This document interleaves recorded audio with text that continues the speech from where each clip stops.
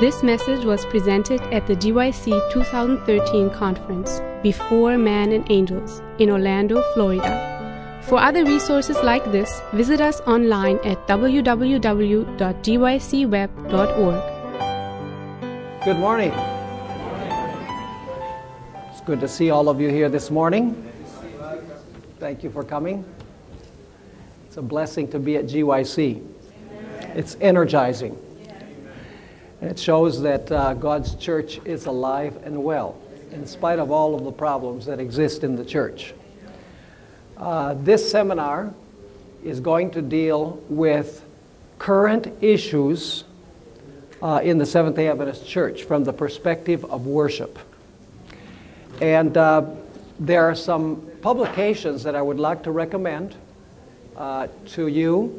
They're available at two booths in the exhibit area, the Secrets Unsealed booth, and also the booth right next to Secrets Unsealed, Eugene Pruitt's booth. Before we have our prayer, I want to mention those resources. First of all, the book, The Dangers of Contemplative Prayer. Very important book, The Dangers of Contemplative Prayer, a practice that has entered the church in many areas, very dangerous practice. The other book is Omega Rebellion. Probably many of you have already read that book. Very, very good book. I wrote a book titled Worship at Satan's Throne. That is a very important book. I believe that every Adventist should read that particular book. And we're going to cover a lot of the material in this seminar from that publication. Then there's another book which is out of print, but you can find it, if you Google it, you'll find it in PDF format. Secrets Unsealed is going to publish this book in hard copy form in the near future because it's a very, very important book. When I went to the seminary back in the early 70s, I had a teacher who you probably have never heard of. His name was Karsten Johnson from Norway. And he wrote a book, and I read it back then. I read most of the books that he had written way back then. And when the church started facing these issues recently with contemplative prayer and worship styles and things like that, I remembered a book that I read way back then. So I got it out of my library, and as I was flying here, I read it again. And it's almost like he was a prophet. I'm not saying that he was, but it's an amazing, amazing book. Way back in the early 70s, he was already diagnosing the dangers that we were facing. The name of the book is The Mystic Omega of End Time Crisis. This is probably the best book, the one that I would recommend the highest. And you need to go once again to the internet, and you can Google the name Karsten Johnson. That's Johnssen, not O-N, but E-N. And it's called The Mystic Omega of End Time Crisis. And it's so important that I've found out who has the publication rights to it. And Secrets Unsealed is going to be publishing this book in the near future. And there's another issue that is related to this whole issue. And I'm not going to touch very much upon this point. But the women's ordination issue is related to what is happening in the church right now. In terms of worship, in terms of the most holy place, it's a package deal. And I found that most members of the church are not really informed about what the issues really are about when it comes to women's ordination. You know, basically the idea is, well, men and women are equal, right? So why can't women and men serve in the same positions in the church? That's the extent of the knowledge that many people have of the issues. But the issues are much more profound than that, and they're related to this whole problem that we're facing in the church. And so there are some other books that I want to recommend that are also available at our Secrets Unsealed booth, as well as in Eugene Pruitt's booth. One of them is called Reflections on Women's Ordination. It's a small book that I wrote on what the conflict is not about. It's not about equality. It's not about ability. People have made it what it isn't about. And so that book is a very important book. It's small. Another book is Women's Ordination, written by Eugene Pruitt. It's hot off the press. We also have some of the publications that were published way back 20 years ago when this surfaced in the church. One of them is Prove All Things. Excellent book, thick book, deals with almost all of the issues. And then the first book I believe that was published is The Tip of an Iceberg by Raymond Holmes. We have that book available there as well as other resources on the same topic. So I would recommend that you stop by the booths, Secrets Unsealed and Eugene Pruitt's booth. And I think it'll be a benefit to get these materials and really become well informed. Ignorance is very dangerous at this time of human history. We have to be very well informed so that we can make informed decisions. Some of those decisions will be for life or death. So it's very important that we understand what the issues are so that we can come out on the right side. Now I'd like to invite you to bow your heads with me as we ask the Lord to bless us in our study today. Father in heaven, we thank you for the awesome privilege of being here at GYC. We thank you that there are far more than 7,000 who have not bowed the knee to Baal. We thank you, Father, that there's a brilliant future for your church because there's an awakening going on. We ask, Lord, that as we study the issues that the church faces, that you will bless our study together, that you will give us your wisdom, that you will give us open minds and open hearts, not only to understand, but to receive what you have for us. And we thank you, Father, for hearing our prayer, for we ask it in Jesus' name. Amen. Amen. Okay, well, this keeps on disappearing here. It might not work, so there we go. I'm going to follow pretty well what we have on the screen so that you can visualize it. By the way, we're going to pass out a sheet of paper, and if you would like to get everything I'm going to present in written form, I'll be glad to send it to you, to your email address. So we'll do that probably the second session or maybe this afternoon. And that way, we'll be able to send you the full lectures. So you don't have to really worry about taking copious notes of what we're going to be studying. There are 5 roles or 5 functions of Jesus Christ in the sanctuary service. And those 5 functions are here on the screen. We usually start our study of the sanctuary service in the court at the altar of sacrifice. But really, that is not the place to begin a study of the sanctuary. The sanctuary actually begins in the camp. And the reason why it begins in the camp is, you see, the law of God demands absolute and total perfection. It does not allow the slightest deviation. How many of us can offer the law what the law requires? No one. And yet the law requires a perfect life. Now, what is the solution to that problem? The solution to that problem is that Jesus had to come and live in our midst before he died, face all of our temptations, and live a perfect life that he could offer the law in our place. That work he did when he came to dwell among us before his death. You see, before the lamb was killed, it had to be without blemish. So Jesus had to live a life without blemish before he went to the cross to offer his life.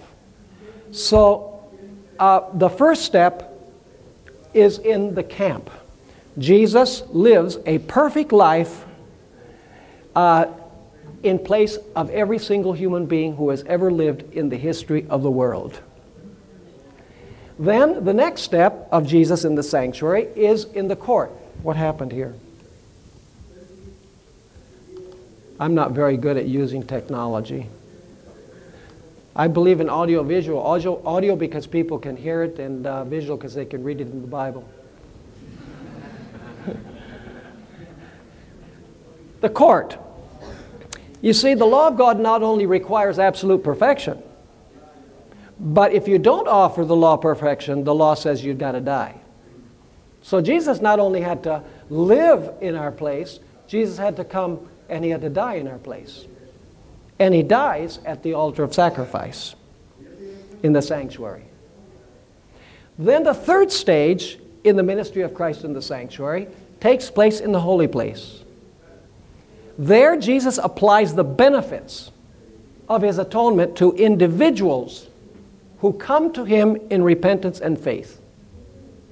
In other words, he credits to their account his righteous life and death for sin, and they are accepted in the beloved.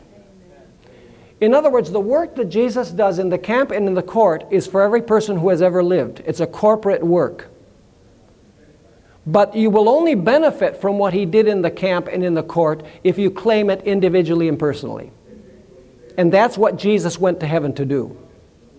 You see, in heaven, Jesus receives individual clients who, through repentance and through confession and faith in Jesus, they come to Jesus and say, I blew it, I'm a sinner, I'm sorry.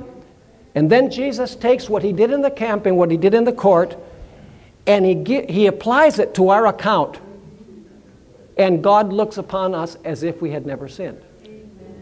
That's the intercessory work of Christ. And he does that for individuals. And that's why John 3:16 says, for God so loved the world that he gave his only begotten Son. In other words, salvation, Jesus was given for the whole world. But the second half of the verse says, whosoever believes in him should not perish but have everlasting life. There you have the other aspect, which is claiming the benefits of what Jesus did. And then you have the work in the most holy place. Now, when we come to Jesus and we come in repentance and we confess our sins and we claim the righteousness of Christ, Jesus forgives our sins, and our sins are placed in the sanctuary. Forgiven sins are placed in the sanctuary, covered by his blood. But what happens? The sins are in the sanctuary, which means that the sanctuary is defiled. And so then you have the most holy place stage. And the purpose of the most holy stage is to take all of those sins that have been confessed and that have been repented of, and to cleanse them, to take them out of the sanctuary, to cleanse the sanctuary. In other words, it's no longer to cleanse the sinner, it's to cleanse the record of the sinner in the sanctuary. That's the work that Jesus performs in the most holy place.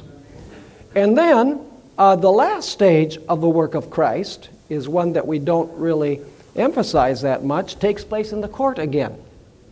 And that is that once the sanctuary has been cleansed from all of the sins, the high priest brings out the record of the sins that have been forgiven previously, and he places the ultimate responsibility upon the scapegoat. And that ceremony took place at the entrance of the tent. And of course, the court represents the earth, because the work of the court was performed by Jesus on earth. And we all know that that's fulfilled in Revelation 20, when Satan is exiled to this world for 1,000 years. Now, the question that we want to ask at this point is, which of these stages of the work of Christ is present truth? Is it his work in the camp? Is that truth? Yes. Is it present truth? No. How about his work in the court? Is that truth? Yes. Is it present truth? No. How about his work in the holy place? Is that truth? Yes. Is it present truth? No. If we want to know what present truth is, it's very simple to determine it. All we have to do is find out where Jesus is and what he's doing now, and preach that. because that is present truth. Now listen to what I'm going to say. It's not that we can have present truth without the other truths. Because Jesus cannot cleanse the sanctuary unless he lived his perfect life. Unless he died for sin. Unless he put our sins in the sanctuary through his blood. He could never take them out. All of the other steps are steps that lead up to the step in the most holy place. But most Christians are all caught up in the court. And they have not moved with Jesus as Jesus moves in the sanctuary. So, if we know where Jesus is now and what Jesus is doing now, we can know what we need to preach, because we need to preach what Jesus is doing. Because we have to work in harmony with him. Is that clear? So if Jesus today is in the most holy place, as Seventh-day Adventists believe, where should our message come from? It should be a most holy place message. The cross must be seen within the context of the most holy place. His perfect life must be seen in the context of the most holy place. His intercessory work must be seen in the context of the most holy place. In other words, the most holy place is the message, the present truth message that is to be proclaimed by the Seventh-day Adventist Church today. Now, let's pursue this, because this is a very, very important point, and it's all written here so that you're able to follow along. I'm going to follow pretty slavishly the notes. A significant number of conservative Bible scholars, Adventists and non-Adventists, believe that the 7 churches represent 7 consecutive periods of church history. We know that, right? Ephesus represents what? The Apostolic Church. Smyrna symbolizes the church that was persecuted by the Roman emperors. Pergamum is the compromising church in the days of Constantine the Great. Thyatira, where Jezebel is at work, that harlot woman, represents the church of the Middle Ages. The Papal Church. Sardis represents the Protestant movement. So you have a sequence in the churches that describe church history. Apostolic Church, persecuted by the Roman emperors, entrance of apostasy into the church in the days of Pentecost, in the days of Constantine. Then you have Thyatira, which is the Papal Church, and then you have Sardis, the Protestant Reformation. And then you come to church number 6, which is the church of Philadelphia, which means brotherly love. Now, Philadelphia is church number 6, which means that it must be the church that comes after what? After the Protestant Reformation, right? And after the period of the papacy. But before the second coming, because you can't have the second coming before the 7th church. So it's after the papacy, after 1798 and the Protestant Reformation, before the second coming. Now it's interesting to notice that the 7th church, the name of the 7th church is what? Laodicea. Do you know what Laodicea means? It means judging the people. So Philadelphia is the church immediately before the judgment. Are you with me or not? This is important. I have a very structured mind. The Lord, it's all from the Lord. It's not me. Things have to have a sequence, and they have to fit together, and they have to make sense. Nothing can really be out of place. If something's out of place, I can't sleep. And so we're going to follow a sequence here. It's not rocket science. It's very easy when you follow the sequence. So is this clear then, the sequence? So church number 6, Philadelphia, comes before the second coming of Christ. And it comes, and the next church is the church of Laodicea, judging the people, which means that the next church is going to be the church of the judgment. Now, let's go to Revelation chapter 3 and verses 7 and 8, and notice what is said about the church of Philadelphia. It says in Revelation 3, 7 and 8, and we have it on the screen, "And to the angel of the church of Philadelphia write, These things says he who is holy, he who is true, he who has the key of David." What do you use the key for? To open a door, right. Who has the key of David, and what was David? What was David? He was a king, okay? So he has the key of David. He who opens and no one shuts, and shuts and no one opens. So with the key, something is going to be shut and something is going to be opened. Notice verse 8. "I know your works. See, I have set before you," this, that is before the church of Philadelphia, "I have set before you," what? "An open door, and no one can shut it. For you have a little strength, have kept my word, and have not denied my name." So what is set before the church of Philadelphia? The church right before the judgment? An open door. Now the question is, which door? Well, the sanctuary had 3 doors. It had the door that led from the camp into the court. It had the door that led from the court into the holy place. And it had a door that led from the holy place to the most holy place. So the question is, which of these 3 doors is placed before the church of Philadelphia? Is it the door that leads from the camp to the court, from the court to the holy place, or from the holy to the most holy place? Well, let me ask, can it be the door that leads from the camp to the court? No. Do you know why? Because Jesus went through that door when he was on earth, when he went to die. And Philadelphia is church number 6, way down at the end of church history. Are you with me or not?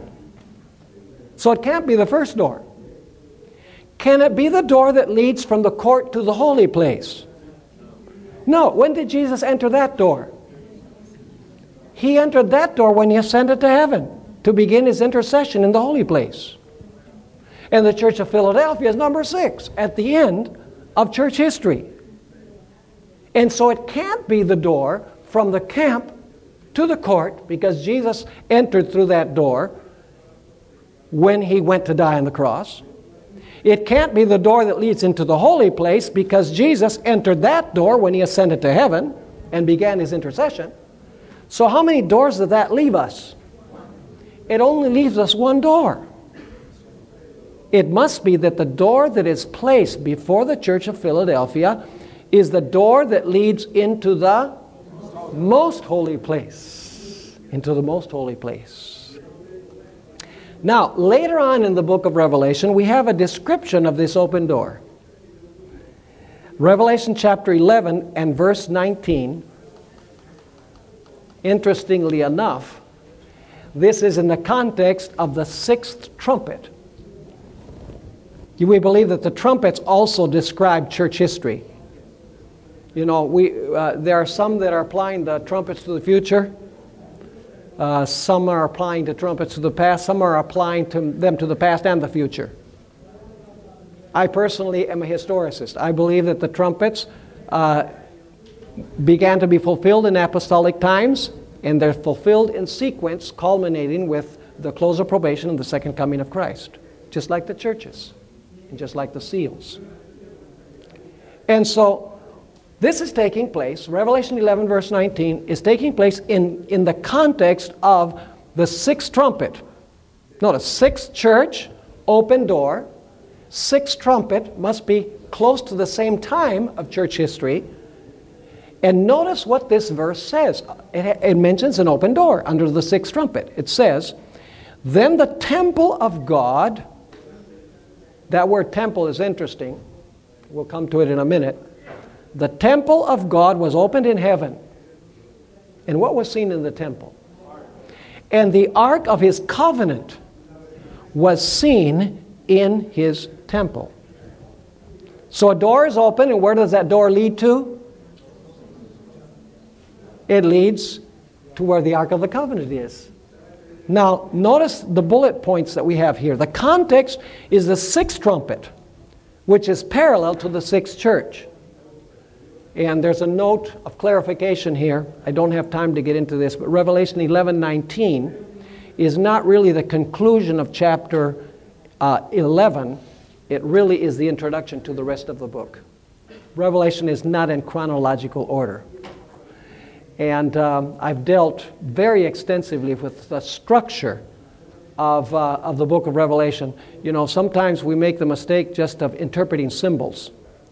But unless we understand how the book of Revelation was organized, how the sequence of events, we're going to get all confused. Because Revelation works in cycles. You know, it's not linear where you say, okay, I'm going to see what's going to happen from the days of Christ until Jesus comes. And so everything is in chronological order. It doesn't work that way.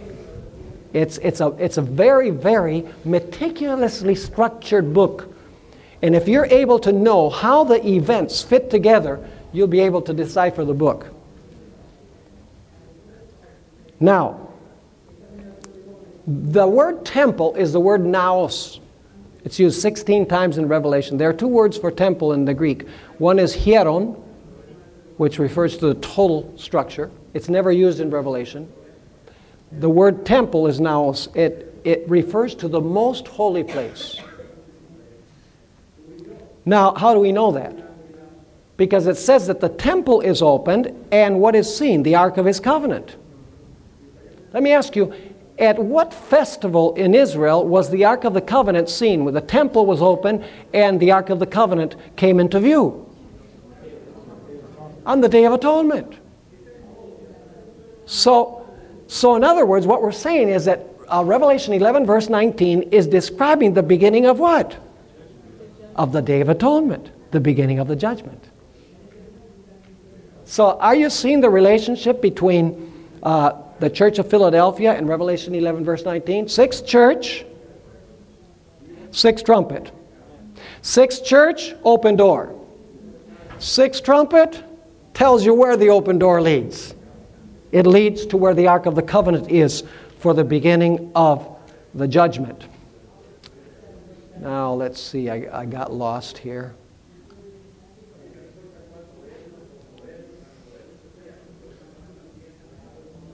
Bear with me.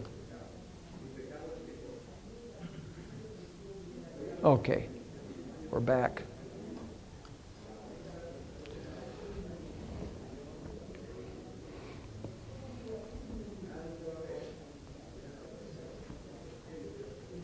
Now, Daniel 7 corroborates this view that we noticed from Philadelphia, Revelation 11, Daniel 7, and we're going to notice that Revelation 13 and 14 all corroborate and give us the same structure.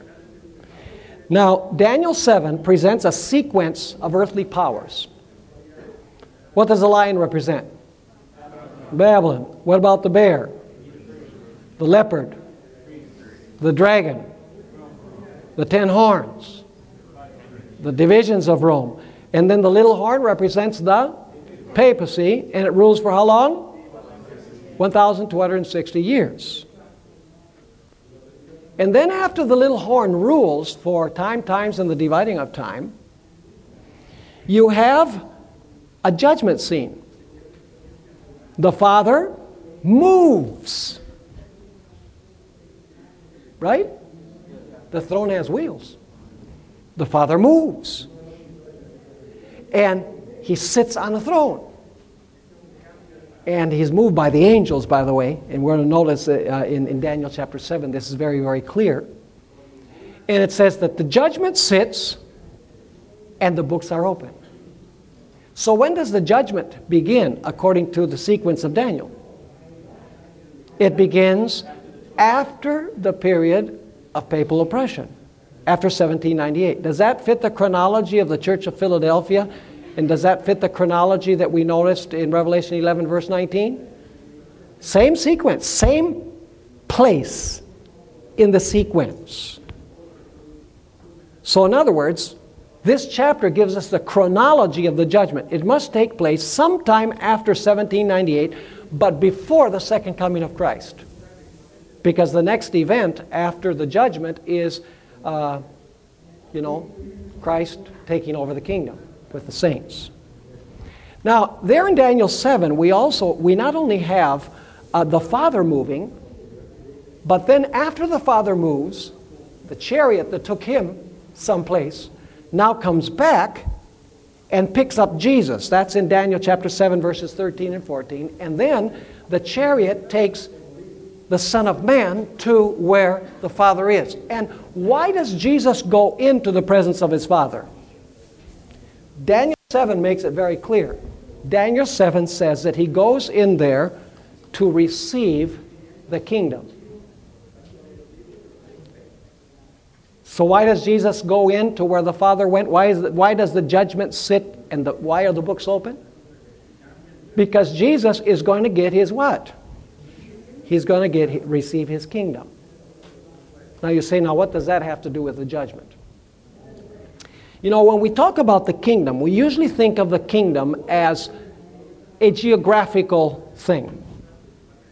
Oh, the kingdom of such and such a place. But in Scripture, the kingdom is composed of the members that belong to the kingdom. In other words, the emphasis is not upon the geographical territory. The emphasis is upon the subjects of the kingdom. That's the kingdom, is the subjects. So if Jesus is going into the most holy place to get his kingdom, and a judgment is taking place, how is it that Jesus receives the kingdom? Well, the purpose of the judgment, folks, is to reveal who is truly a member of Christ's kingdom. And what needs to happen in order to reveal who is a true member of Christ's kingdom? The records have to be opened. And the life of the individual has to be examined to reveal who truly belongs to Christ's kingdom. So in other words, Daniel 7 is describing the time when the Father enters into the most holy place. He moves. So if he's moving into the most holy place for the judgment, he must have been where before? He must have been in the holy place. And he's moving, and the judgment sits, the books are open. Jesus then comes in. He's going to receive the kingdom, but in order to receive the kingdom, which is mainly the subjects of his kingdom, it's necessary to examine each one of those who claim the name of Jesus to reveal if they're truly subjects of his kingdom or not. And what happens when the judgment is finished? When every case has been examined, is the kingdom of Jesus made up? The kingdom of Jesus is made up. In other words, the kingdom is the people, the subjects of the kingdom. Now, some people ask, they say, well, why do we need a judgment? Well, let me ask you, does the church have true and counterfeit believers? Yeah? Of course. Is there wheat and tares in the church?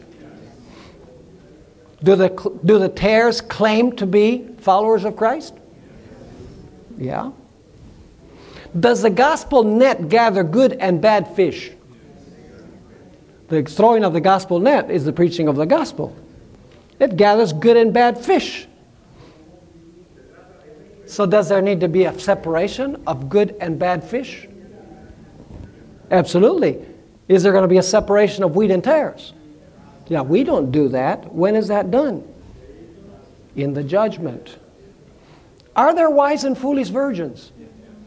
Do they all have lamps? Do they all claim to be waiting for the bridegroom? Yeah. So how do you know who's true and who isn't? You have to examine the records and reveal who is a genuine child of the kingdom and who isn't. You remember the parable that Jesus gave of the wedding hall, the man who snuck in without a wedding garment? Did he think he had a right to be there? Do you think he was a pagan? No, he claimed to be a Christian. He says, I claim, I have the right to be here. But he didn't have the wedding garment. He was a hypocrite. Are there many among those who follow the Lord that say, Lord, Lord? And Jesus says, I don't know you? Absolutely. Are there those who even disguise themselves as ministers of righteousness? Absolutely. Are there many who have the form of godliness but don't have the power of godliness? Absolutely. And so the purpose of the judgment, listen, the purpose of the judgment is simply to reveal if your claim of Christ is genuine or not. And do you know how that is determined? By your life. Jesus did not say, by their faith ye shall know them. He said, by their fruit ye shall know them. We are saved by grace through faith, but we are judged by works, because works show if our faith was real or not. And so are you understanding the purpose of the judgment, of the opening of the door to the most holy place? Now, does God know everything? Does God need this judgment? No, God doesn't need this judgment. But God knows that the universe doesn't know everything. And there's all these people that claim Jesus. Some of them even live pretty moral lives, but inside there's problems. So the records are going to be open. Jesus is going to say, now, let me reveal who is a subject of my kingdom. And when Jesus finishes the judgment, his kingdom is made up. Because it's been revealed every single person who has a right to belong to his kingdom. Are you with me or not?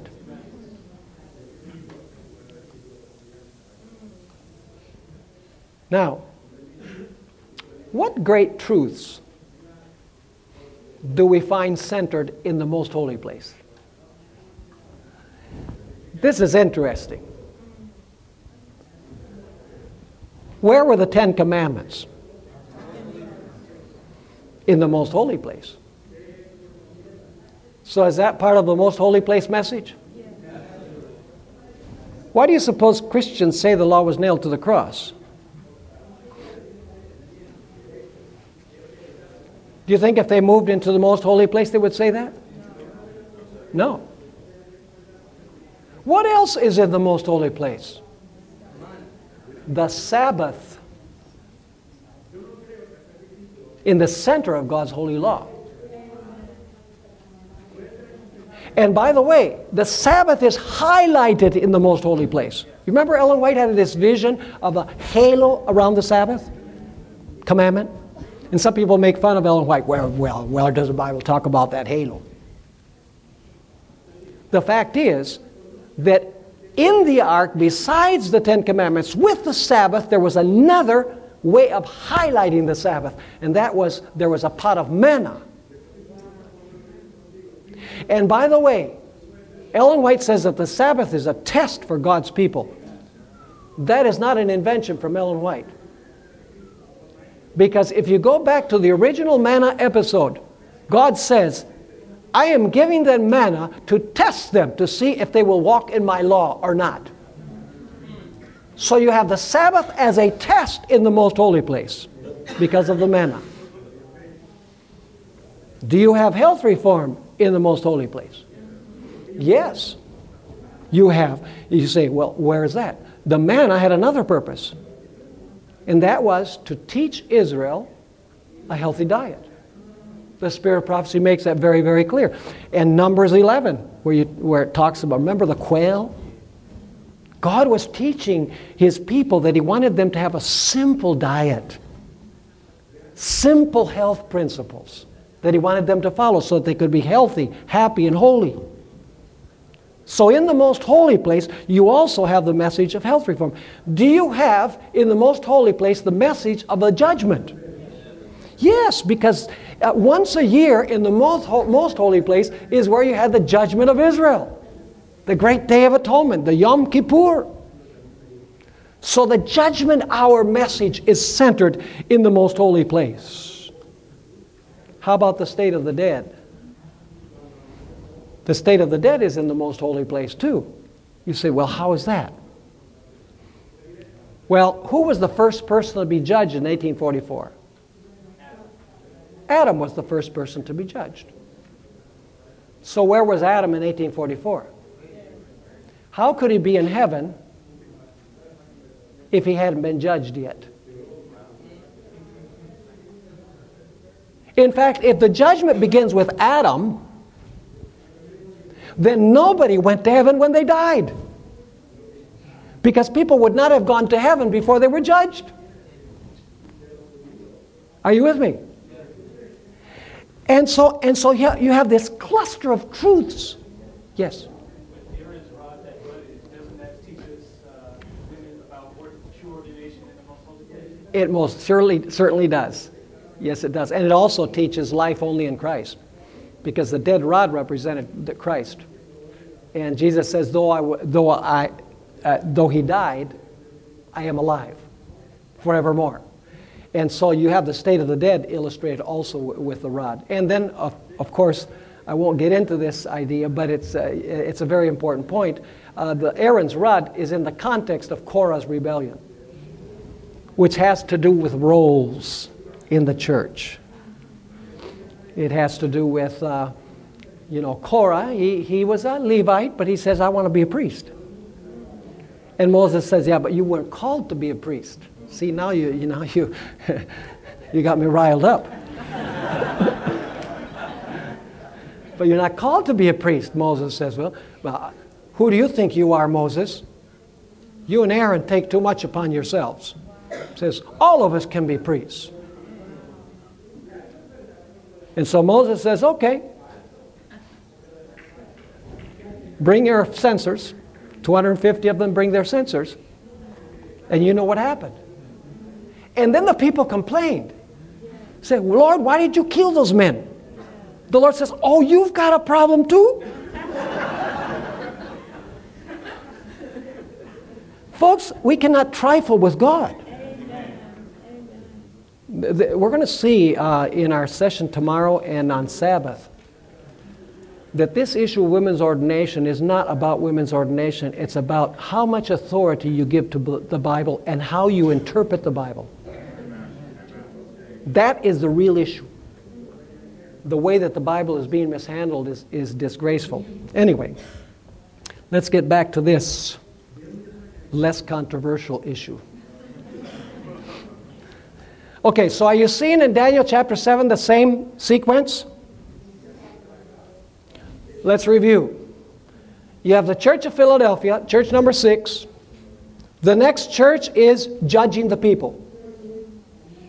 And before Philadelphia, God places a what? Open door. Are you with me? Can that be the door to the court? To the holy place? No, to the most holy place. Then we took a look at Revelation 11 verse 19, sixth trumpet. Where does the open door lead? Where the Ark of the Covenant is. Sixth trumpet. End of human history. And then you have Daniel chapter 7. After the papacy's dominion, 1798, then you have this scene of the judgment in the most holy place. And then after that, the second coming. Now let's look at the scenario in Revelation 13. Revelation 13 verse 2. You're going to have the same beasts of Daniel 7 all over again. It says, now the beast which I saw was like a leopard, his feet were like the feet of a bear, and his mouth like the mouth of a lion. The dragon gave him his power, his throne, and great authority. Do we have the same beasts that are mentioned in Daniel 7? Yeah. You have a leopard, you have a bear, you have a lion, and you have a dragon, which in Daniel 7 is the nondescript beast, that dragon beast. So we have the same sequence. Lion, bear, leopard, dragon, 10 horns. And then it says that the beast rules for how long? It rules for 42 months. Is that the same period that the little horn ruled? Yes. And then the beast is what? Is wounded. When did that happen? 1798. See, it's following the same sequence of Daniel 7. And then notice in chapter 14 and verses 6 and 7, chapter 14 verses 6 and 7, after it mentions all this sequence of beasts, it says, "Then I saw another angel flying in the midst of heaven, having the everlasting gospel to preach to those who dwell on the earth, to every nation, tribe, tongue, and people." Let me ask you, while that is happening, can people be saved? That's kind of a dumb question. Why would you preach the gospel if people can't be saved? So when the first angel is preaching his message, the everlasting gospel, it's so that people can be saved, right? Amen. But now notice what the angel says. In verse 7, he continues saying with a loud voice, "Fear God and give glory to Him, for the hour of His judgment has come." Not will come, has come. So I ask you this, does the judgment begin while the first angel is proclaiming his message? Yes. So must the judgment begin in probationary time? Are you with me? Yes. So must the judgment take place before the second coming? Yeah. So the judgment takes place during probationary time before the second coming of Christ. Because while the gospel is being preached, the hour of judgment has come. And then it continues saying, "And worship Him who made heaven and earth, the sea, and the springs of water." Now, Revelation 14 verses 6 and 7 is the earthly announcement of the heavenly event in Daniel 7. Let me explain. In Daniel 7, you have all of these earthly powers that rule, and then you have this heavenly event, the beginning of the judgment. What good would it do for God to have a heavenly judgment if no one knew about it on earth? It has to be announced. In Daniel 7, there's no reference to this event being announced on earth. It simply speaks about, the Father going, the judgment sitting, the books opening, Jesus going in to receive the kingdom, and after the judgment, He receives the kingdom with the saints, and the kingdom lasts forever and ever. That's all it says. It's happening in heaven. And so, it's necessary for this to be proclaimed. Where do you find the message proclaiming the beginning of that judgment? In Revelation 14. And what I want to show you is that the three angels' message, folks, contains the same elements as the most holy place. But the three angels' message is the proclamation of the heavenly event. Let's look at the elements of the three angels' message. The law. The first angel's message says, "Fear God." I challenge you to look up that expression, "fear God," in Scripture. You'll find that in the majority of the cases, it has to do with keeping God's commandments. And I'll give you one example. Ecclesiastes 12, the last verse says, "Fear God and keep His commandments, for this is the total or the whole duty of man. For God will bring every work into judgment." See, there you have judgment related to fearing God and keeping His commandments. That's only one verse. There, you check out the expression. Fear God means keep His commandments. Why would that message be given? Because Jesus has entered where the Ten Commandments are. Let me ask you, is the Sabbath in the first angel's message? Yes, worship Him who made the heavens, the earth, the seas, and the fountains of waters. So the message on earth reflects the Sabbath in the most holy place. Do we believe that the Sabbath is a test? Do you find that in the message? Of course. You take the third angel's message, it says, "Whoever receives the mark of the beast will be lost." So Revelation says you should receive what? The seal of God. So Ellen White speaks about the Sabbath issue being the final test. And you have that revealed in the fact that there's manna in the most holy place of the sanctuary. Does the first angel's message proclaim the judgment? Just like you have in Daniel 7. Yes, the hour of his judgment is come. So basically the three angels' message, folks, is simply an earthly proclamation of the most holy place. And everything that the most holy place stands for. Is the state of the dead there in the first angel's message? Of course it is. I mentioned before that if the judgment begins at a certain point in time, and the judgment begins with a certain individual, Adam, and then moves chronologically throughout history, then nobody went to heaven or to hell when they died. Because God would not reward them before judging them. So that means that they must be what? They must be dead until the judgment. They're not in heaven or in hell. And by the way, the third angel's message ends by saying, blessed are those who die henceforth in the Lord. They will rest from their labors. So clearly, the conclusion of the third angel's message tells us that death is a rest. Does the first angel's message deal with health reform? It most certainly does. Not only does the first angel's message say, fear God, it also says, give glory to Him. Have you read the number of times that the Apostle Paul says, therefore glorify God in your body and your spirit? Therefore, if you eat or drink or whatever you do, do all to the glory of God. So health reform is involved. Yes, brother. Question in regards to the state of the dead. What about those that were translated and those that were resurrected? Yeah. Those are exceptions to the rule.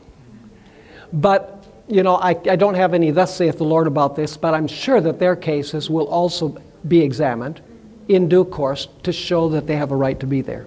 Yes. There are exceptional cases, in Scripture. You have a special resurrection. You have two great resurrections, but then you have a special resurrection also. And in the same way, and as far as Moses is concerned, that's a good question. As far as Moses was concerned, the devil railed against Christ for resurrecting Moses. In fact, Ellen White describes, she said that the devil said to Jesus, how dare you come and take my subject from me? And Jesus says, no, he's not yours, he's mine. Hey, he struck the rock, he disobeyed you, and the wages of sin is death. And Jesus says, yes, but he repented, he accepted my sacrifice. You haven't been sacrificed yet. And Jesus says, yeah, but I'm going to be. And the devil says, but you haven't. Jesus says, but I will. And so Jesus took him. And Ellen White says that the devil railed against Jesus. So there are cases where things are done in advance, but those people still have to be examined in the judgment. Okay, now, we have about 2 or 3 minutes, and then we'll take our break. So let me ask you, what is present truth for today?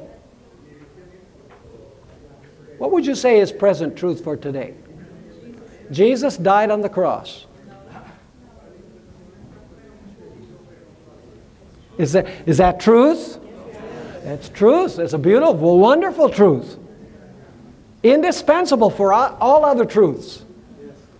But if we want to know what present truth is today, it's a cluster of truths. Have you noticed that what is in the most holy place are the distinctive doctrines of the Adventist Church? Those doctrines that distinguish us from all other Christians are in the most holy place. Are those points the points that are going to be the issue of conflict at the end of time?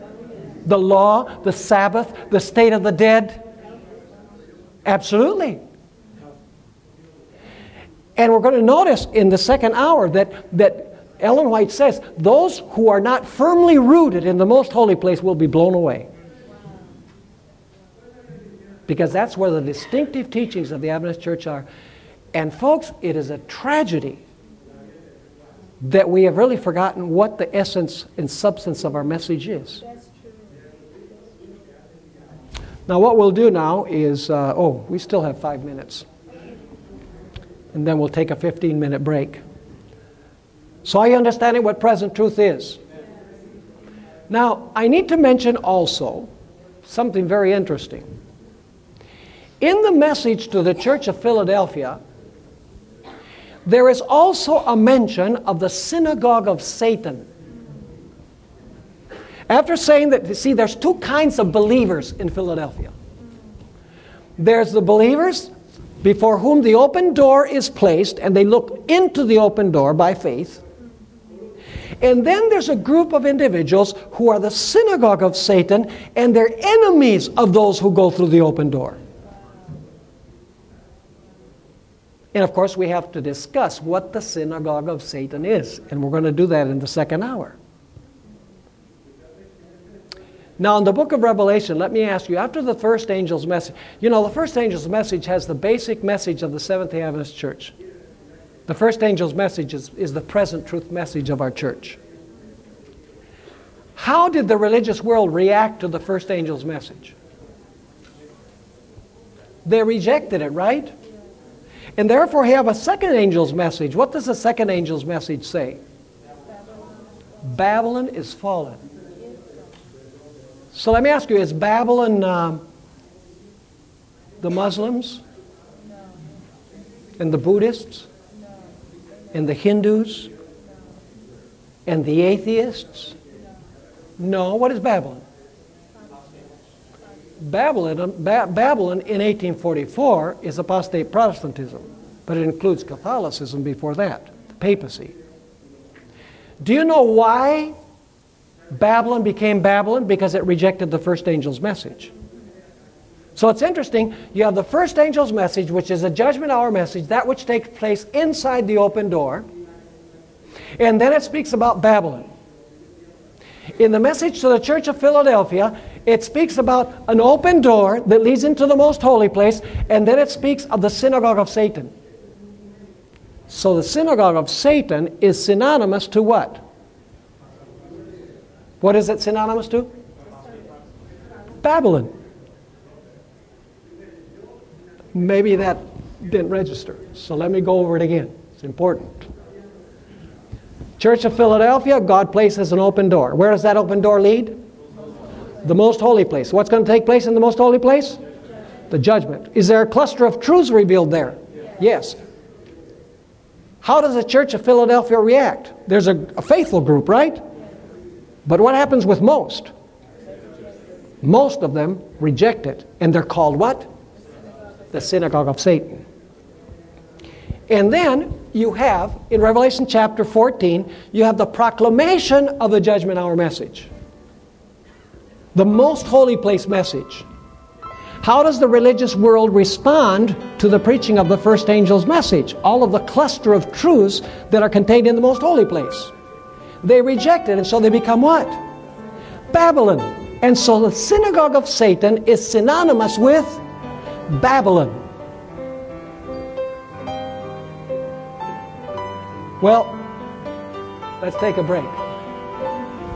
15 minutes and then we'll come back. I hope you'll come back. This message was recorded by Fountain View Productions for GYC. GYC, a supporting ministry of the Seventh-day Adventist Church, seeks to inspire and equip young people to be vibrant, Bible-based, and Christ-centered Christians. To download or purchase other resources like this, please visit us online at www.gycweb.org.